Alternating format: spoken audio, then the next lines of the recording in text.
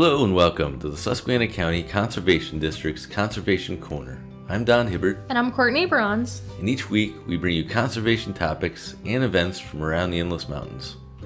Well, spring is in the air, and I've seen a couple flowers around the area. We were talking about this last week, but definitely flowers are on their way out. And so this week we want to talk about pollination and pollinators, specifically pollinators, and how we can protect the areas that they live in. So let's start out with some of the pollinators that we're most familiar with in this area, and maybe some that we don't know about. So we'll start out talking a little bit about bees. And Pennsylvania actually has about 450 species of native bees. The most popular one probably being the honeybee. They seem to get most of the attention. So there's about 2.5 million honeybee hives in the United States alone. That's actually something we're going to talk about a little bit more in detail in an upcoming episode. But what we want to focus more on today are the native bees in Pennsylvania. Yeah, because maybe you know, maybe you don't, but Apis mellifera, the honeybee, is not native to U.S. It was imported over here, let's say a couple hundred years ago, and it's primarily used to pollinate our crops. And it's very efficient at doing so, and that's why it was brought over. But there are a lot of native pollinators, a lot of bees. So there's bumblebees, there's sweat bees, leafcutter bees, mason bees, mining bees, carpenter bees. We talked about those last week. Kind of a bit of a nuisance, but still a very good pollinator.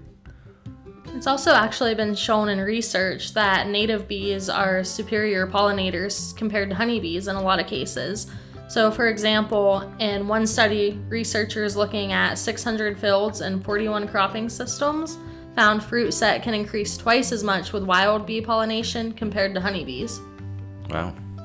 Just to even expand that a little bit further, worldwide there's actually 22,000 different species of bees. So that just puts a different perspective on how many there are really on our planet. But there's not just bees, there's other pollinators as well. There's flies, believe it or not, flies like the tachinid fly or the green bottle fly. They really enjoy flowers that maybe don't smell as good to us. You'll see them tend to move towards the flowers that smell a little bit rancid, so they compare some to rotten flesh. But those are your trilliums or stinking benjamins. Pawpaw, that's a fruit tree. It's not grown around here so much, but it does have a different smell to it. Even Queen Anne's lace is another one that draws in flies for pollinators. Another common pollinator that will be returning to the state here very shortly is the hummingbird. And the most common hummingbird species in PA is the ruby-throated hummingbird. They're actually the only species that nests in Pennsylvania, although you can see others throughout the spring and summer. They pollinate by inserting their beak into a flower to drink the nectar, and the sticky pollen grains cling to the sides of a beak. So when the hummingbird visits its next flower, some of the pollen grains are transferred, and that's kind of how they help pollinate. And of course, a familiar one is the butterfly family. And we're familiar with monarchs and milkweeds, but there's definitely more than that. There's skippers and swallowtails and sulfurs, or just to name a few. There's also moths. They're a good pollinator, and they usually they migrate towards the white flowers that remain open at night. So your phlox, I generally see them on phlox. That's one flower that I have around my house. It's a white flower. And this is a really interesting species, the sphinx moth. So that moth looks a lot like a hummingbird when it comes in. Just a really cool moth to watch and observe. And then surprisingly enough, beetles. There's 30,000 species of beetles in the US. Not usually thought to pollinate flowers, but they do end up on flower heads. So another one to think about during the pollination process. So if you're interested in attracting more of these pollinators to your yard or to your area, there's many things you can do. So there's several plants you can plant. Swamp milkweed It's a host for monarch butterfly caterpillars, has a cluster of purple-pink flowers, and it also attracts several other pollinators as well. Or stiff goldenrod, as Dawn had mentioned. It's a fall nectar source for pollinators, and it has golden blossoms. I think one thing to mention is, take a walk around your house and see what's growing that's a native flower already.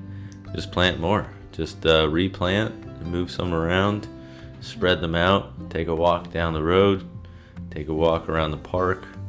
See what's growing out there. Those are your natives. Those are the things that you want to plant.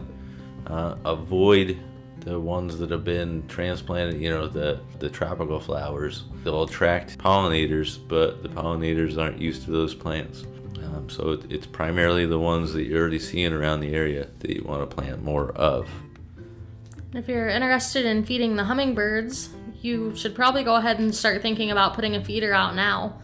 The hummingbirds are starting to come back around this time of the year, and your feeder can serve as a valuable food source for them until more flowers bloom, or in case there's a late frost. I think another point to make is, if you want to help this pollinator population, you really want to conserve the natural habitats that we already have. I think man likes to look at the land and says, well, it looks better this way with a pond here, or with all these trees out of the way, maybe with a nice lawn instead of a bunch of trees. But that's not how the natural world works. We think we know what's best, but sometimes we don't. And by removing those natural habitats, you decrease populations. So, just leave it as it lies, rather than thinking that we know what's best. Make sure you provide clean water, so bird baths are a good option. Also, those backyard water features that are installed, great sources for pollinators. We're also going to post a couple links on our website with this show that'll have information on pollinator-friendly gardens and planting for pollinators. So those are really good resources if you want to do some reading. Another point to make is you can create nesting sites just by, I think a popular one right now is bee hotels. So you can build one of those. You can purchase a kit online. There's a lot of different resources out there to make your own. Also, another important point to make is, if you're growing a garden, just leave the plants to overwinter. A lot of times those native pollinators, especially bees, will find a home in those hollow stems. And finally, another point to make is just trying to reduce bee exposure to pesticides or pollinator exposure to pesticides. And that includes insecticides, herbicides, fungicides in both urban and agricultural landscapes. They have been implicated as factors in contributing to pollinator declines. So just avoid those as much as you can. So with everything going on right now, we kind of like to throw in some ideas for kids to kind of keep them entertained while they're home. So I found a website called Pollinator Live. It's a series of live interactive webcasts, satellite field trips, and web seminars about pollinators, gardening, and conservation. And it's geared towards grades 4 to 8. So this might be a good learning opportunity if you want to teach your kids some about pollinators as well. And we'd also like to mention that there's a poster contest available to grades K through 12th. And the theme this year, put on by the Pennsylvania Association of Conservation Districts, the theme is, where would we be without pollinators? So that would be fitting, especially for this show, to mention that any kid, grades kindergarten through 12th, can participate. We'll have full details on our website and Facebook. Well, I think that does it for today's show. If you have questions related to today's show, you can contact the Conservation District by calling 570-782-2105.